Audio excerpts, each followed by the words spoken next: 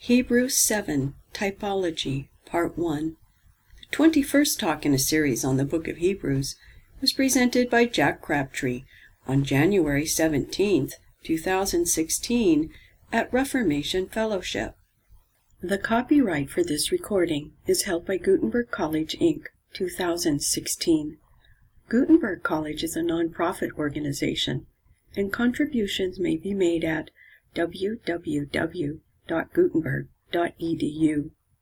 This material may be copied and distributed in whole for non-commercial and educational purposes, subject to the inclusion of this introduction. All other rights reserved.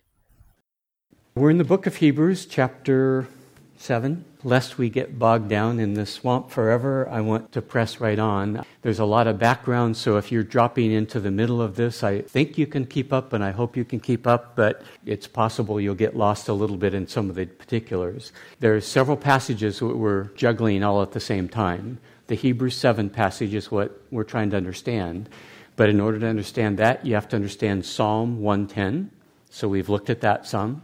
And you have to understand the account in Genesis 14, and that account is where a dude named Melchizedek, who's the king of Salem and the priest to the Most High God in Salem, which later becomes Jerusalem, has gone out to meet Abraham after he's defeated 4 kings who've come from the east. He liberates his nephew Lot and gets the plunder back from kings, and I would argue out of gratitude and celebration, the king of Salem comes and meets Abraham, and he brings him bread and wine. And he blesses Abraham and blesses Abraham's God in that context. So those are the passages that we've been looking at and dealing with. I've argued that if we want to understand what Paul is doing in Hebrews chapter 7, we have to understand that he's taking his cues not from Genesis, but from Psalm 110. He's trying to understand what David wrote in Psalm 110. And in doing that, he looks back and tries to understand what David was doing with Genesis 14. Okay? So we've gone over that, and I won't go over that ground again. But we looked in particular at Genesis 14 last week, and what I argued is it's a very straightforward account where the main purpose of the account is to highlight Abraham's faith, his trust in this God who's revealed himself to Abraham, his trust in Yahweh, and it contrasts it by the way he responds to this guy named Melchizedek as opposed to the way he responds to the king of Sodom.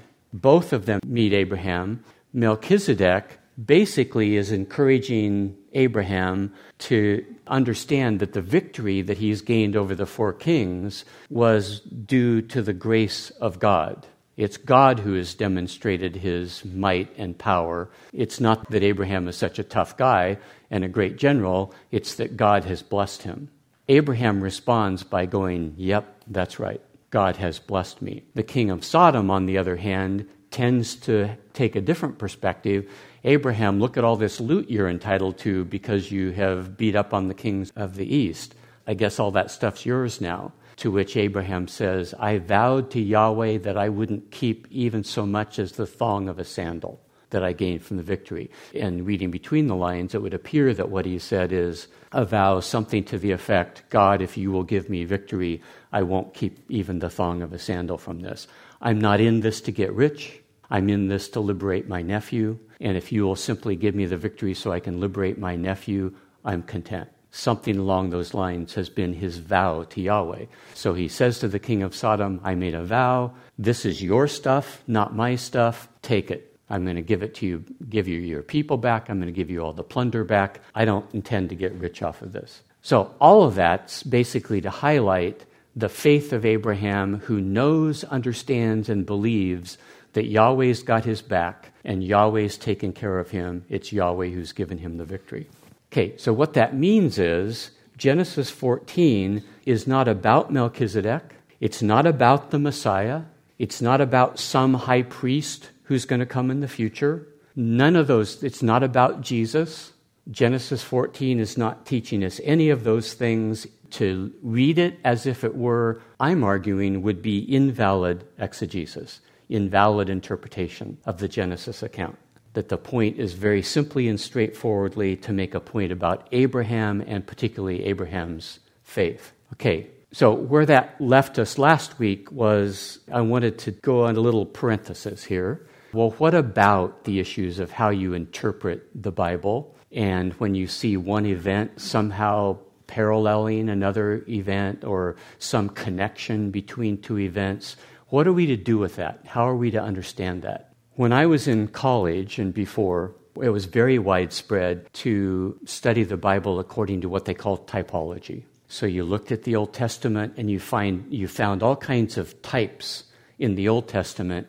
Usually they were types of Christ, but they might be types of salvation or a type of something related to Jesus. But a type was defined as some kind of foreshadowing, some kind of analogous anticipation of what was to come. It very much was falling out of vogue while I was in college, but it has been resurrected. And it is now very fashionable. They don't use the word types that I'm aware of very often anymore, but they talk about echoes, or usually echoes, but foreshadowing echoes. That has come back, and in modern academic biblical scholarship, that's very much in fashion. One of my primary mentors was heavy into typology. And one of the earliest projects I ever took on in my life as a Bible teacher is being persuaded that he knew what he was doing. I set out to write a paper or a book defending the practice of typology. But notice I felt the need to defend it because it wasn't obvious that typology made any sense. But I believe that if the one I trusted thought that it made some sense, then I needed to settle for myself the issue, why was this valid exegesis? I got a little ways, a little distance in that, but in the final analysis, I failed. And rather, over time, I came to realize, no, typology is an invalid way of approaching the text. Now, there are relationships between the Old Testament and the New Testament, I would argue, that might legitimately fall into something like the category of a type, but they are relatively few and far between, and they are obvious. And they're obvious in the sense that, let's take a classic example. The classic example is when God instructs Moses as the people of Israel are being bit by poisonous vipers, and little by little they're dying off, or maybe it's not even little by little, they're dying off by the bite of these poisonous vipers. So God instructs Moses, make a graven image of one of these vipers and put it on a pole so it can be seen from anywhere in the camp, and raise it up high, and if anyone looks upon it after being bit, they will be saved, and they won't die.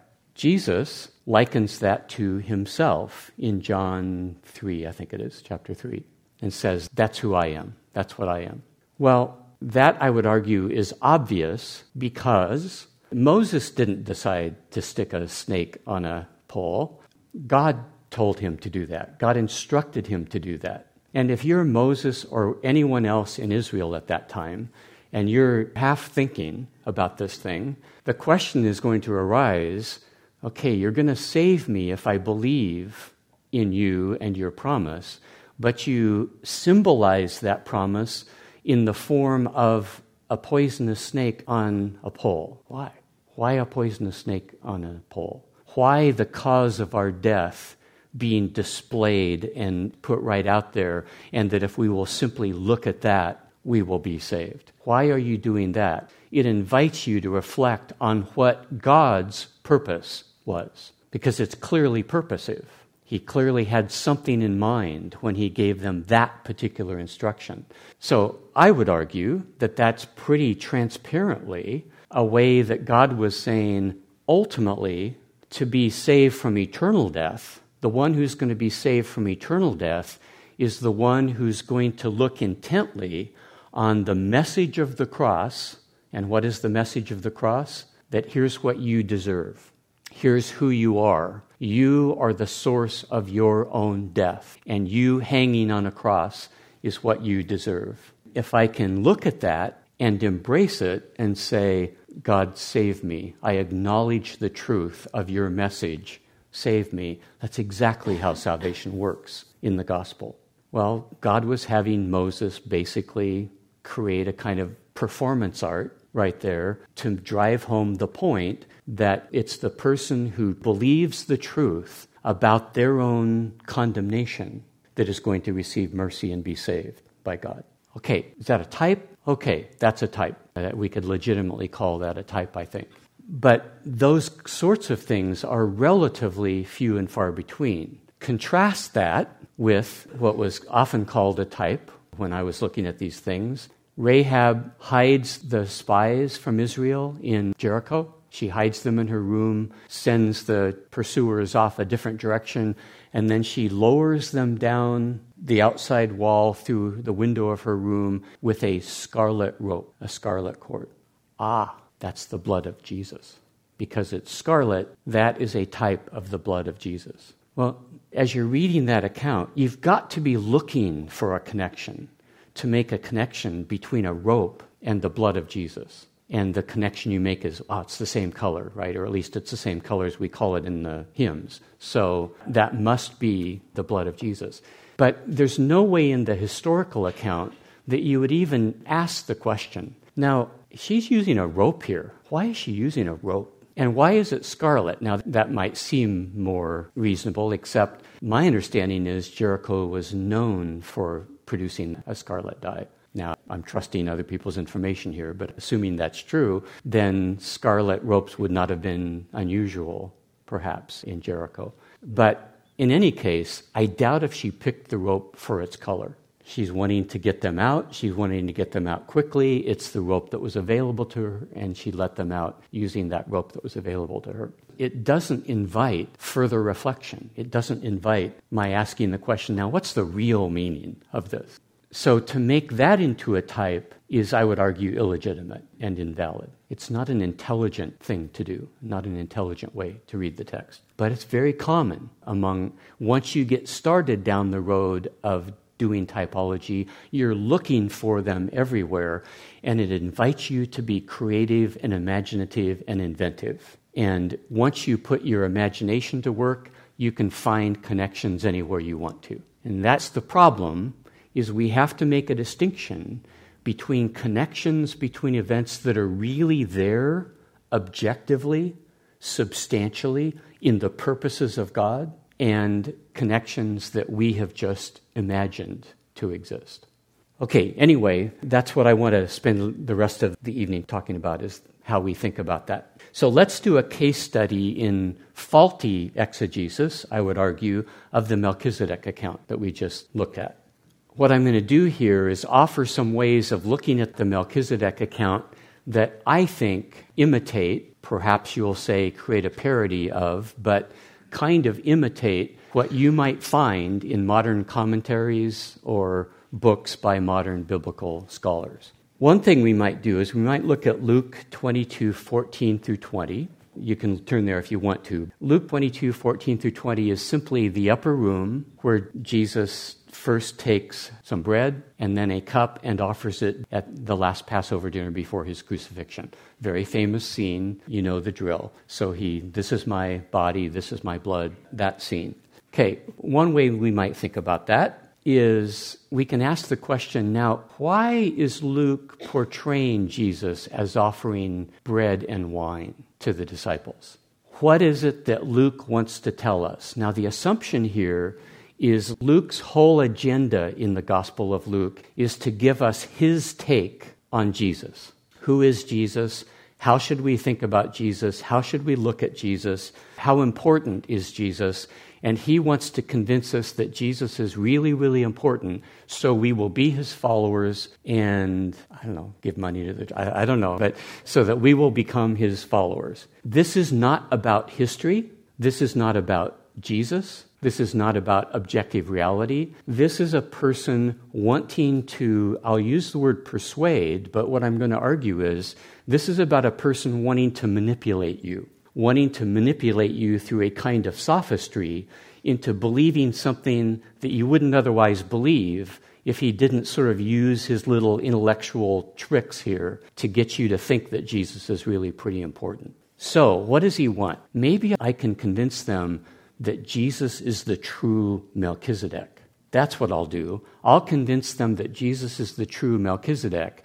And how am I going to do that? Well, Melchizedek brought bread and wine to Abraham. So that's why Jesus is offering bread and wine to his disciples, because he's imitating, that's an echo, right? That's an echo of the Melchizedek account, and that echo is intended to make the point that Jesus is the true Melchizedek. And in understanding that, we'll understand he's not just some old ordinary peasant from Galilee. He's a big deal, and since he's a big deal, let's follow him.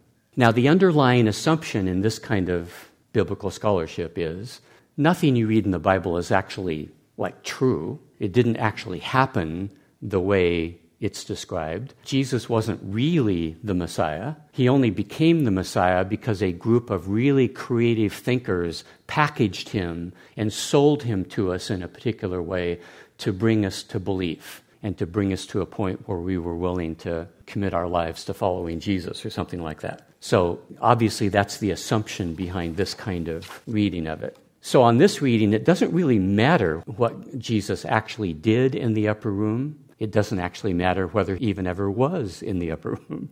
It doesn't really matter whether there really was a last Passover dinner. But if there was, he could have offered him graham crackers and milk, and it would have been just fine. Luke isn't going to say that. Luke is going to say bread and wine because he wants to create an echo with Melchizedek. Okay, you follow? That would be the most extremely radically skeptical and, I'll use the word liberal, approach to the Bible. That's the way they might think about it. So the echo is something that the biblical author created. It's not objectively there. It's created by the clever imagination of the biblical author. A more conservative approach, someone like N.T. Wright, for example, would be more inclined to say something, and I'm not saying that he said this about this passage, I don't know, but this is imitating things he's done elsewhere. It's not Luke who's doing it, it's Jesus who's doing it. Jesus wants his disciples to understand that he's the true Melchizedek. So what does he do? He gets this clever idea at this meal that they're having together to offer them bread and wine, and by doing that, Jesus is creating an echo of Melchizedek, and the purpose, of course, is that any astute disciples among them will understand that he's trying to suggest that he is the true Melchizedek. So it's not on Luke, it's on Jesus to have created this echo. It does matter on this interpretation that Jesus actually did what Luke says he did, because it's Jesus who's actually doing it. Okay, that's a little bit too out there for your really hardcore conservative Bible student. So a more conservative Bible student who doesn't mind the approach but doesn't like the assumptions is going to come along and say, well, no, it's not really Jesus who's doing it deliberately. It's God who wants us to understand that Jesus is the true Messiah. So God is behind this. God causes Jesus to choose to offer bread and wine to his disciples at the Last Supper. And by doing so, he intends to create an echo of Melchizedek, the purpose being that if we are astute enough, we will understand that that very act is telling us and signifying and showing us that Jesus is the true Melchizedek. And there, of course, it matters greatly that it actually occurred the way Luke records it. Okay, that's looking at the New Testament as it might look back at the Old Testament. Let's go the other direction now. What if we're not studying Luke, but we're studying Genesis?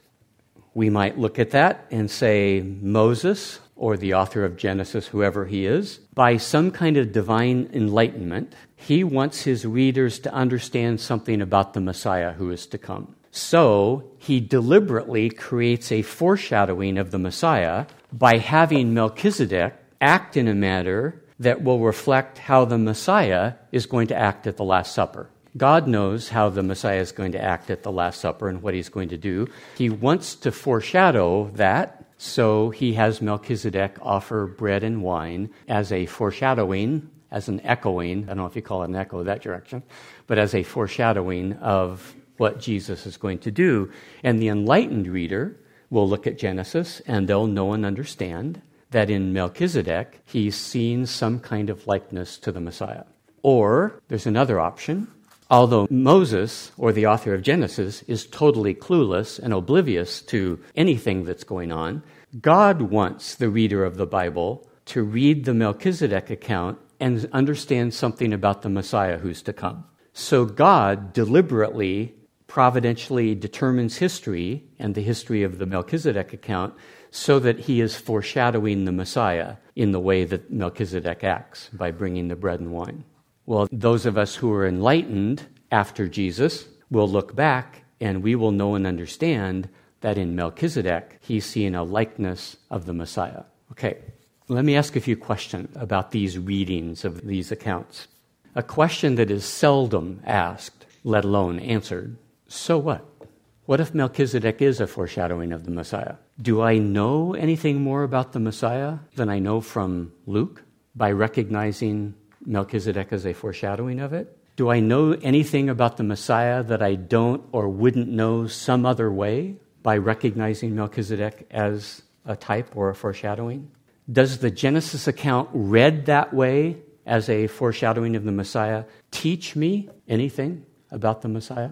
I think the answer is no. The only way I recognize a likeness between them is I already know who Jesus is and what he's all about. And certain features of who Jesus is and what he's all about correspond to certain features in Melchizedek. I see the correspondence and I say, oh, okay, there's a correspondence. Yeah, okay, there's a correspondence. What did that correspondence do for me? What did it teach me? How did it instruct me? How did it in any way improve my understanding of the gospel, salvation, the Messiah, or anything for that matter? It doesn't really. In the end, my objection finally into typology back in the day was it's sort of a parlor trick. It's not theologically or doctrinally beneficial. It's just showing off. It's, look what I see. Look at the correspondence I see. Look at the likeness that I see. Okay, yeah, you see it. What does that do for us exactly? Now, I'm not arguing, so don't misunderstand me here. I'm not arguing that there couldn't be purposes in God creating a connection that don't teach me. They do something else. They accomplish something else. Yeah, that's true. But I'm just saying we need to keep this in perspective. Whatever it is that's happening, if I do see a connection, I'm not being taught anything that I don't already know. So maybe God is doing something else. Let's say that he is intending and purposing a connection between Melchizedek and Jesus. I don't think he is, but let's say he is. Two things need to be kept in mind. If there's nothing to signal to me that God intended a connection, then a reasonable person, I would argue, will and should assume that it is what we typically call a coincidence. Coincidence is a valid category. Now, I'm going to talk more about that in a second. But coincidence is a valid category. And sometimes we just need to recognize that I'm dealing with a coincidence here. And one way, the reasonable thing to conclude, if nothing in the account has signaled to me that there's a connection with something else, then I ought to conclude that I'm dealing with a coincidence here. It's a coincidence that Jesus offered bread and wine and Melchizedek offered bread and wine. And then I've already alluded to this. If the connection does not teach me anything, then even if it is really cool that there's a connection that God has created and purposed for his own reasons, it is nothing that I as a Bible interpreter can or should give any particular heed to. It has no real exegetical or theological value, no matter how cool it might be. It might have some kind of subjective value, granted, but it's only subjective, and we have to keep that in mind. It's not an objective value, it's a subjective value. But furthermore, to think about those readings of the Melchizedek account, the readings of the Genesis account conveniently overlook the fact that what Melchizedek does is not actually and really analogous to what Jesus will do in the upper room.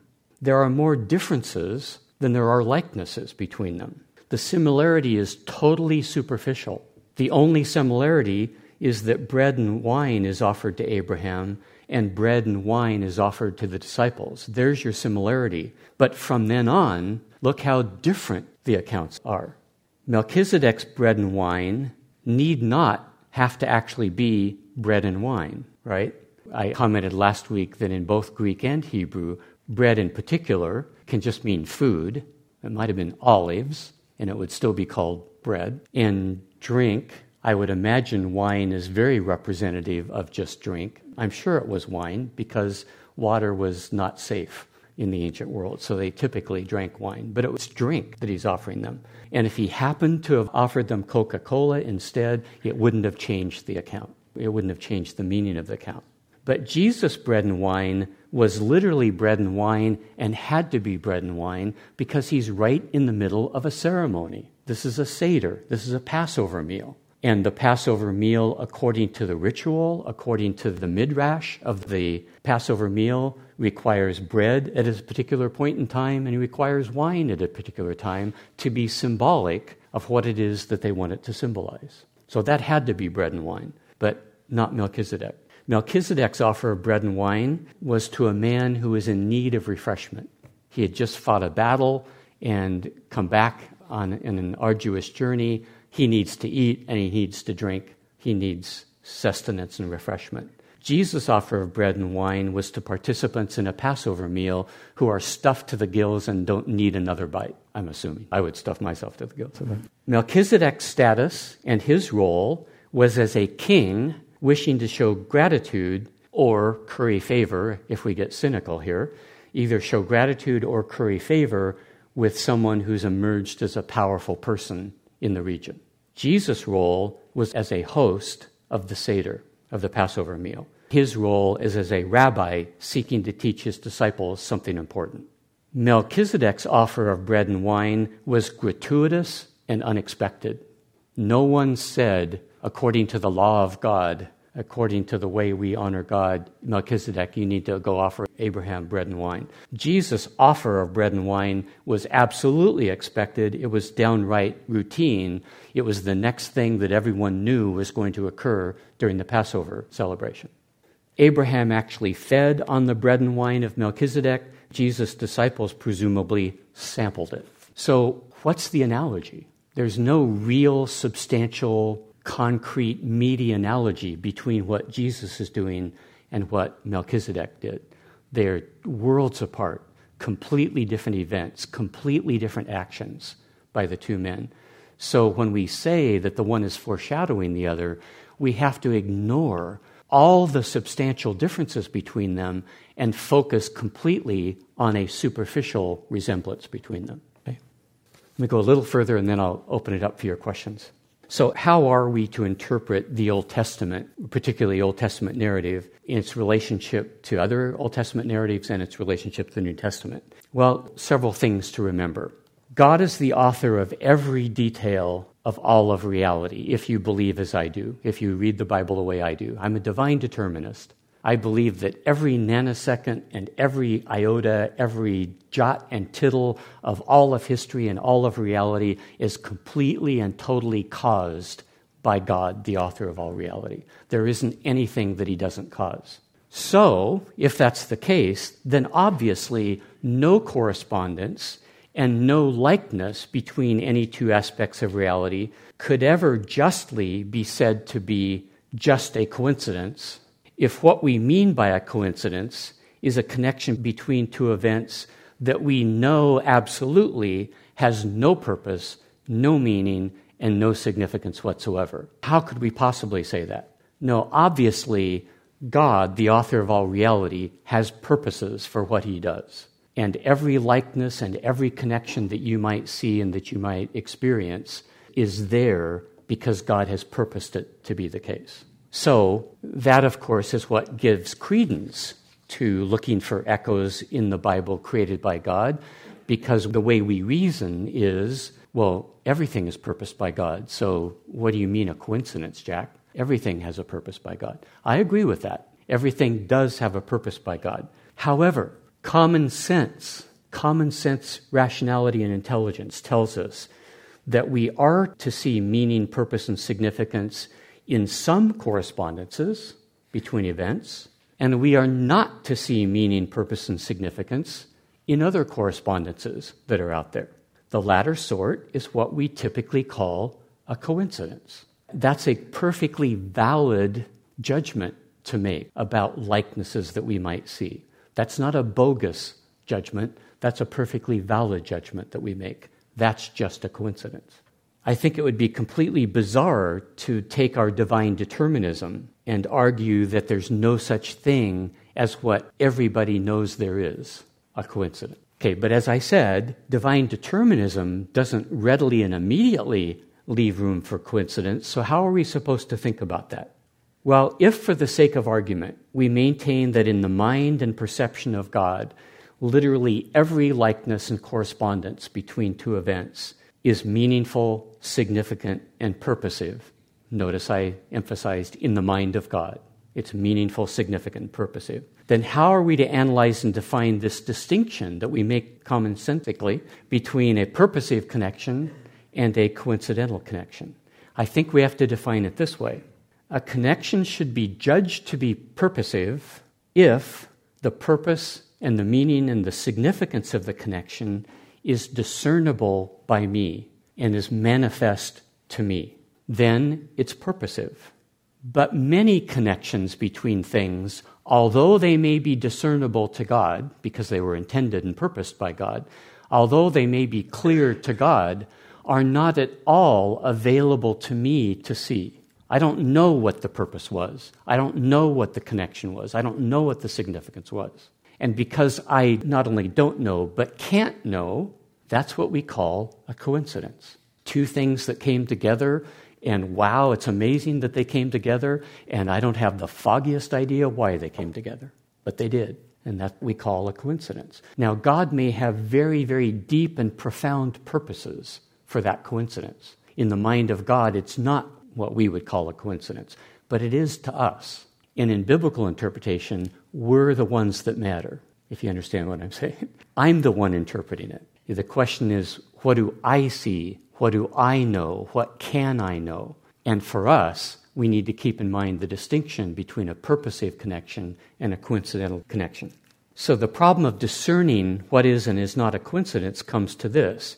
If I'm confronted by a likeness or a similarity or a connection between two events, is it the sort of connection that an intelligent human being would judge to have a determinate purpose and a determinate meaning and a determinate significance?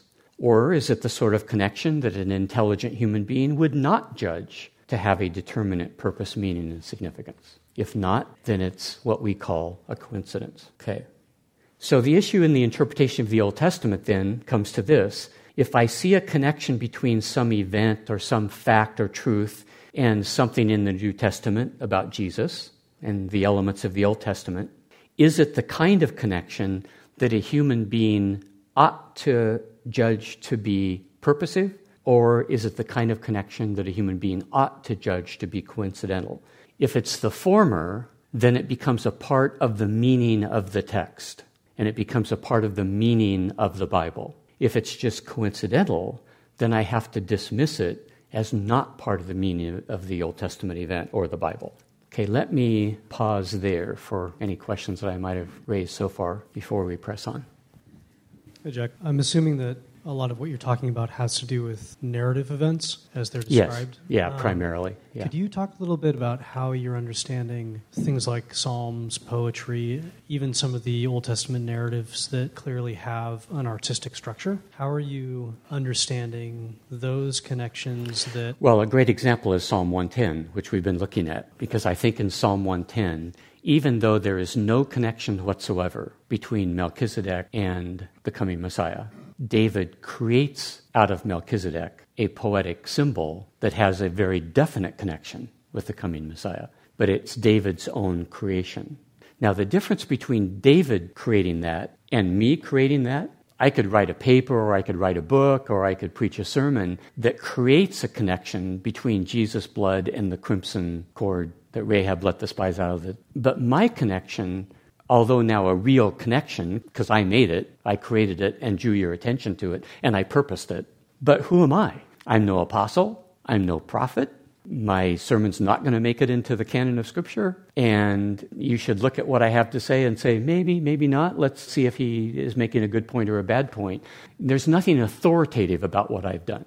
But what David did in Psalm 110 is David functioning as a prophet. He knew something about the coming Messiah, and in wanting to convey that which he knew about the coming Messiah, namely, he would be simultaneously king and priest, in order to convey that, he goes to work as a poet and creates this connection by inventing this thing called the Order of Melchizedek and suggests that the Messiah, when he comes, will be a priest according to the Order of Melchizedek. But yeah, he's creating that and imagining that. I want to understand what you're saying here, so I think I need some help understanding how you're seeing that as being different from that first scenario that you described. What if Luke is just creating this pastiche to say what he wants to say about Jesus, and it doesn't matter if it was actually historical or not?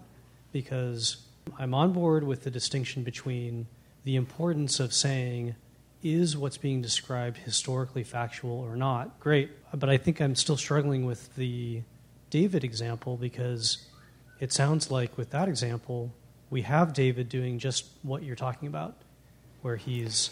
Yeah, that's right. David is doing exactly what, in my first scenario, people are suggesting that Luke is doing. But, the problem there is there's nothing about what David is doing that is interpreting Genesis. He doesn't go back and say, see, all he asks us to do is to remember who this dude Melchizedek is. That's all he's requiring of us. And then he's just declaring something to be the case about the coming Messiah in terms that kind of allude to Melchizedek. In my first reading of Luke, he's actually trying to take elements of the story in Genesis and then insert them into the account of Jesus' interaction with his disciples, and then say, see, it makes him greater than Melchizedek. Well, David wasn't telling us, by saying that he's a priest according to the order of Melchizedek, he's not declaring that Jesus is greater than Melchizedek. He's already declared that from the first verse of the psalm. That's not a secret. He's telling us what his role and his function is going to be, using according to the order of Melchizedek to make his point. He's going to be a priest. You, the greatest human being in all of cosmic reality, I have sworn I will not change my mind. I'm going to make you a priest. Well, he's just declaring it. He's not hinting at it through echoes. He's declaring it outright. The poetic symbol is a poetic symbol that he uses to declare it.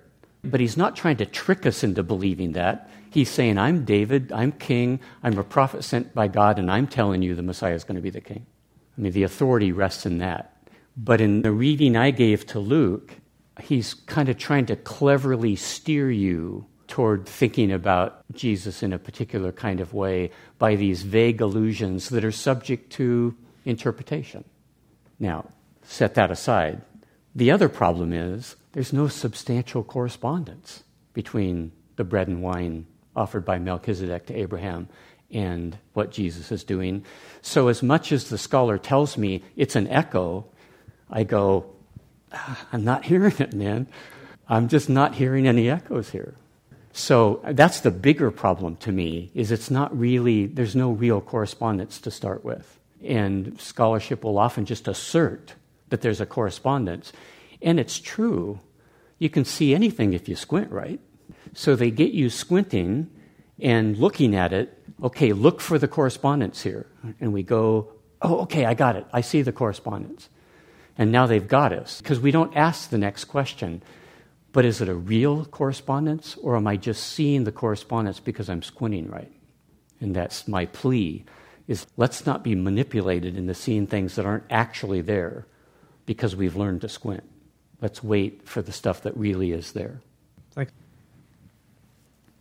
I guess I hadn't actually heard about Luke, what you were saying, that people have used Luke to say, because Luke himself doesn't refer back to Melchizedek. The scholars No, I'm totally making that example right. up. Yeah. But scholars apparently have related the bread and wine in both places. No, I'm sorry. No scholars have done that. Okay. I'm making all that up. Okay, I was thinking you were saying some scholars have said that. No, but they've said things that I don't see the difference between the connections they're telling me are there and the connections I'm telling you there that I just made up. Oh, okay. So this is a parody. Okay. Because I was seeing what you're saying. David actually mentions Melchizedek poetically. Right. And right. Paul is referring back to David. Right. But nowhere in Luke does it actually say anything about Melchizedek. I hadn't really heard that bread and Right. wine thing before. Right. So, Right. okay. So what David is saying is he's a priest forever, and Paul is referring back to David's comment that he's a priest forever. And that's the only connection. Yeah, Yeah, essentially. okay. So it's more complicated than we've been led to believe, because every time we think we see an echo or a piece of the quilt, a repeated pattern, we have to stop and ask ourselves, is it? Exactly. Is it a purposeful coincidence, or is it just a coincidence?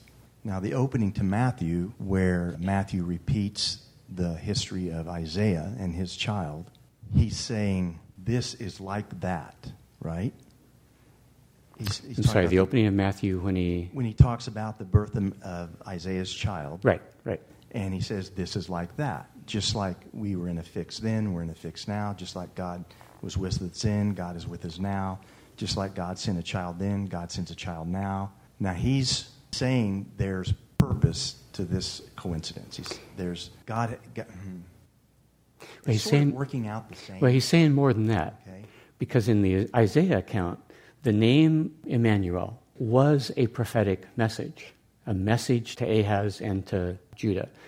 The message is, God will be with you. Okay, what exactly does that mean? What was that message that God sent to Ahaz through the prophetic message that was encoded in the name given to this child Emmanuel? Well, Matthew realizes, in the final analysis, when you figure out what that message meant, this child is the fulfillment of that promise. So if one were to ask, when David uses the name of the person in the story, Melchizedek, is he being explanatory or illustrative, or is he defending a position with that? He's not defending it. Is he laying down a model? Is he referring to a pre-existing model? No, none of that. If I were sitting, I think we talked about this, if I were sitting in the crowd when David read that for the first time or had it read for the first time, what should I have gotten? Oh, yeah, okay. Or, oh, I never thought about it that way. Or, curious. I mean, what should have been my response as a... Well, it wouldn't take you long. Now, Paul goes a little bit further in Hebrews 7 than I would if I were sitting in the crowd and I was just trying to think quickly. But you could think quickly and quite quickly come to the conclusion, a priest according to the order of Melchizedek, well, yeah, of course, that makes sense. A king who is a priest. And that's all he needs for the psalm. But Paul unpacks it a little bit further. This is not just any old king who is also a priest. This is the king who's the king of righteousness. This is the king who's the king of shalom. And this is the king whose priesthood is eternal, is timeless. And so he's pattern, but not exactly a model. I don't know the distinction you're making. It's like that, but he wasn't that. Right, that's right. Well, as I think I mentioned 1 or 2 weeks ago, notice Paul's language in Hebrews. Now, Melchizedek, being made like the Son of God, endures as a priest forever. He doesn't say Melchizedek had an eternal priesthood. He's saying, of course he didn't have an eternal priesthood. But if we construe him in the way that the very, very sparse details of the account allow us to, we could construe him as a symbol of an eternal priesthood. We have to make him into that symbol. He doesn't come ready-made as that symbol, but we can make him into that symbol. And I think that's what he means by that phrase, being made like the Son of God. So Paul is being illustrative. He is unpacking this model, yes, if you will, even though there never was, quote-unquote, an order of Melchizedek. That's right. Which is also very distracting to the modern ear. Well, just because there's so many people around us, including the Mormon Church, who has an order of Melchizedek. And because there are those people who claim such thing exists, that gets distracting because we think, oh, you mean a real order. But yeah, we use that word order, the Jesuit order, right, the Carmelite order. I mean, you can go right, down the list of the Franciscan order. There is a... institution. Yeah, there's an institution and there are parameters and there's expected behaviors and an emphasis on a certain role, and they don't lead that. Right. And they don't cross over to others. So when we hear the word order, Right. we will have a less thoughtful teacher try to defend that. Right. And that's another one of those things that we get hammered with if we've not been taught to think about this very Right. deeply enough. Particularly because is order, with all of the connotations that that has for our ears, the best way to interpret that? Probably not. I can't remember if you qualified whether the distinctions that you're putting out there tonight about the difference between a coincidence, not in God's mind, but what we refer to as a coincidence and a connection, if what you've been talking about is within the context of just the Bible or maybe literature or... No, it would actually apply to all of reality and all of life. I'm focused on events that are recorded in the Bible, but I would say exactly the same thing about the rest of life. Okay, so this is a little different than exactly where we've been the last 5 or 10 minutes, but I was having a conversation this weekend with my niece, and she told me about an incident where, I don't know where this is, she saw it on Facebook, so whatever, but let's just use it, a baby who was abandoned in the forest as a newborn, and it happens to be that the police officer, who, I don't know why, for some reason, found the baby, was patrolling that area, or had reason to, or something, was a woman who was lactating. She was currently breastfeeding her own child, and she... Saved its life by breastfeeding it. And so when I hear something like that, I'm reminded in a certain way. My attention is brought to sometimes God acts in really amazingly loving, kind ways. And I'm reminded of that. Like, that's what happens sometimes. And things like that, to some extent, have happened in my life, and I'm grateful for those. And I realized that God also was contributed to giving me a migraine yesterday. So, I mean, there's... So my question is, that seems so much more than a coincidence. Seems like I'm just seeing God's loving kindness. But there's nothing in that story, or I didn't get some kind of signal or something that within that narrative that you said that one of the distinctions between a coincidence and a connection is that if nothing signals to us in the account, that it's a... Yeah. So I'm trying to fit these things together, and maybe I'm bringing up an example that doesn't quite fit for this distinction, or what would you say? Obviously, the question that we all have that I haven't answered is, so what are the criteria that a normal, intelligent human being should use to make a distinction between purposive and coincidental? That's exactly what I'm... And I'm not going to be able to give you those criteria. Oftentimes, there are things we know that we can't tell people how we know them. Now, that's the kind of thing there, if you're that baby that grows up, you're going to have a hard time being convinced that that was not purposive. I would hope that he or she would have a hard time being convinced that that was not purposive. It has God's fingerprints all over it. And that's partly what I mean by signaled.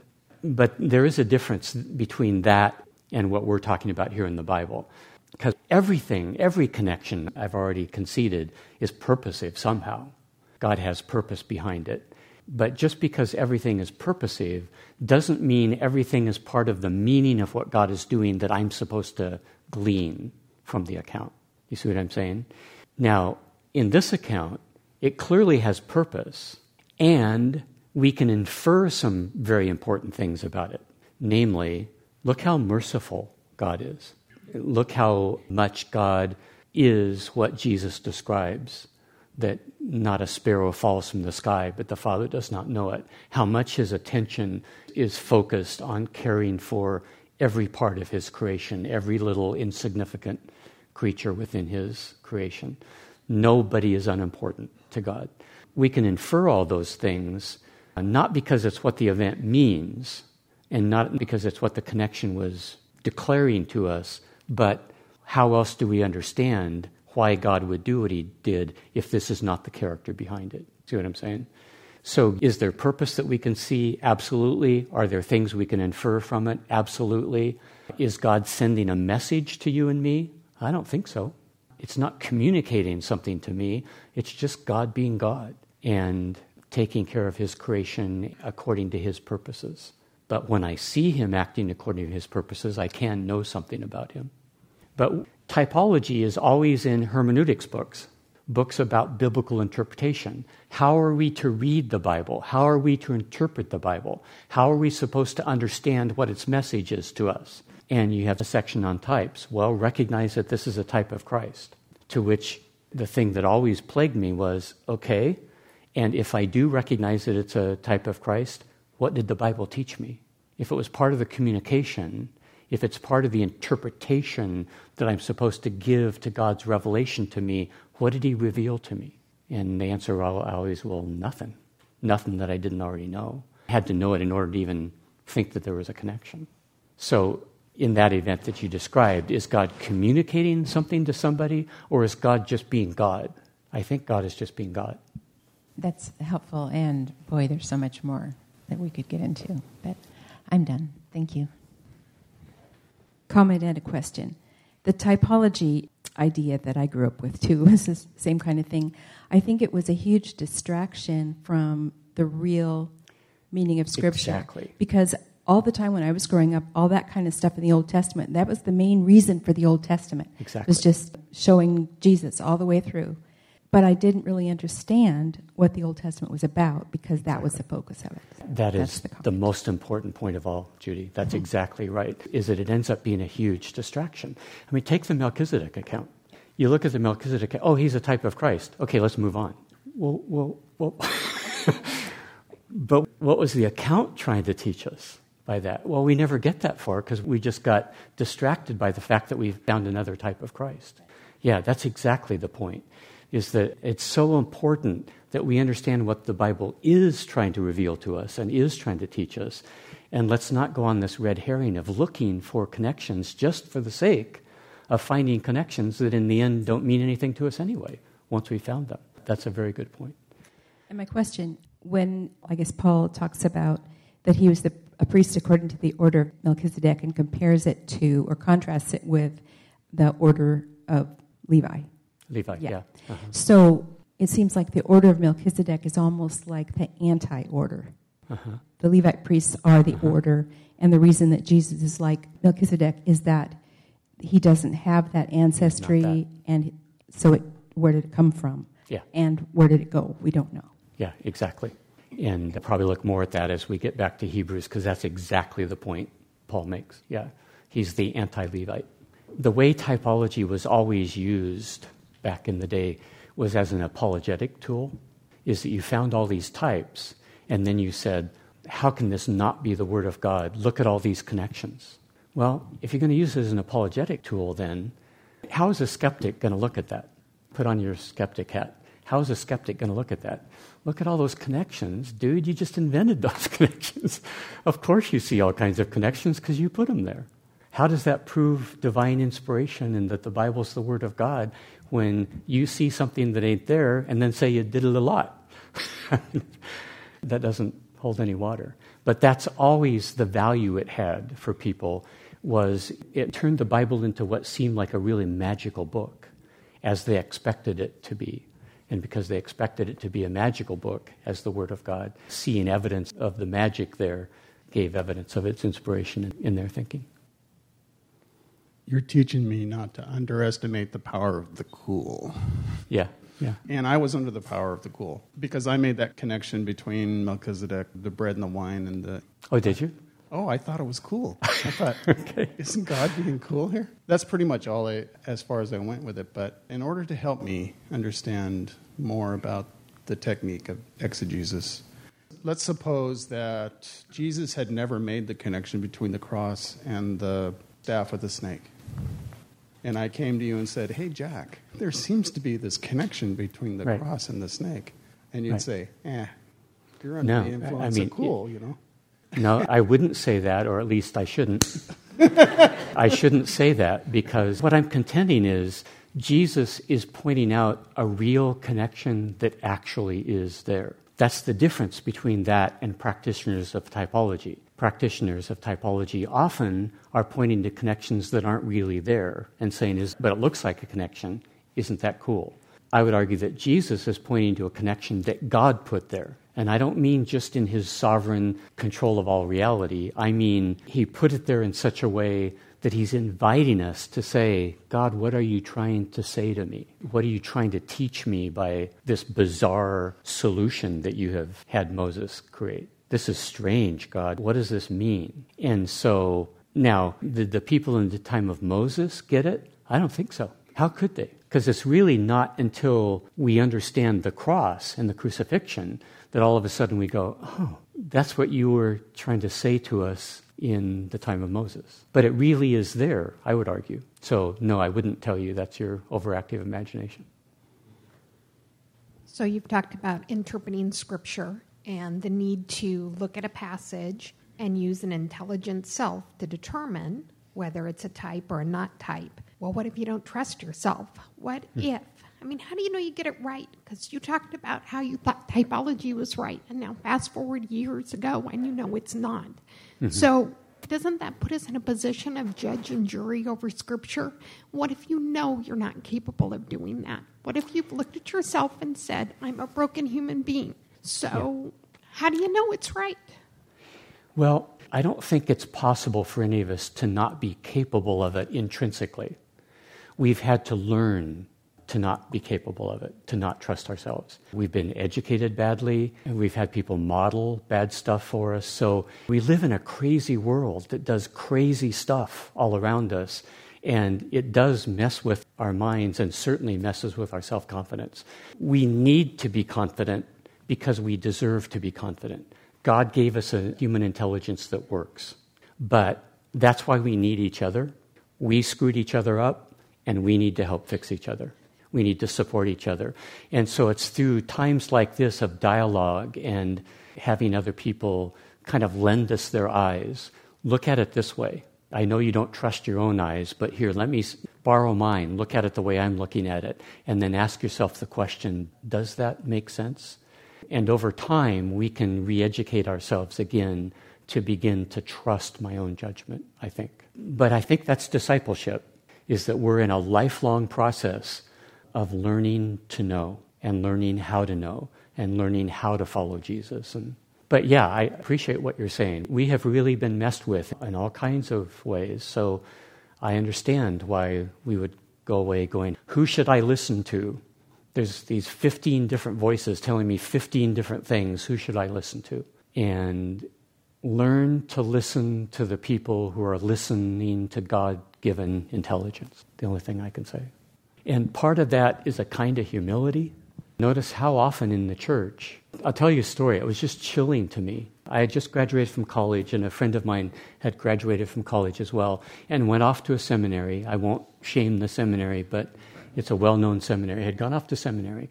And the next summer, we were reunited as interns in the same church. And he told me that he was in a homiletics class on preaching. And the one thing he learned is, when you study a passage, if you're not sure about what the passage means, never mind, teach it with confidence anyway, and declare it, thus saith the Lord. Because if you don't teach it with confidence, the people will lose confidence in you. Oh, yeah? But why should I have confidence in somebody who doesn't have confidence in themselves? I mean, how does that make any sense at all? And I was horrified because I didn't know much. I still don't know much, but I didn't know much back then. But one thing I knew for sure is that there is no integrity in pretense, in pretending to know and pretending to have the truth and pretending to understand when you don't understand. That can't possibly be healthy and do anybody any good. That was clear to me. So listen to the voices of people who are confident when they're confident and will tell you when they're not confident and will tell you what their questions are and will tell you what their doubts are and tell you what their uncertainties are. Those people are way more likely to be trustworthy than the people who confidently declare things and accuse you of not being spiritual enough if you don't see it and don't agree with them. That's just playing with your mind, and that's terrible.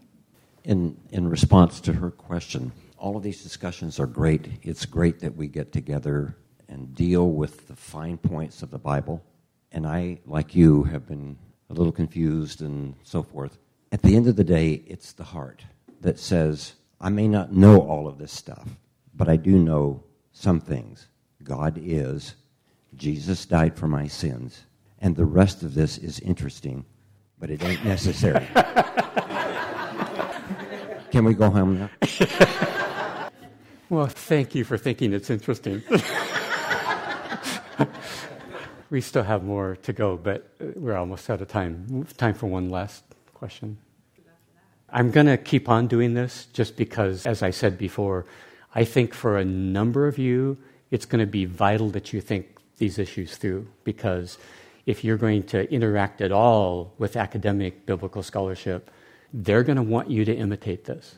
They're going to want you to imitate the echo chamber. And I think we need to be clear to what extent it's valid, to what extent it's not valid, and don't imitate something that shouldn't be imitated. And I'll talk about the dangers next week, if I get that far. Yeah. And even though I don't understand it all, and I'm learning all along, this is still, what I can pick up is still important to help me be authentic when I am witnessing to somebody that I meet in the grocery store. So little by little, step by step, it's becoming more authentic in my understanding. So it's Good. just... Good. Okay, we'll pick this up next week.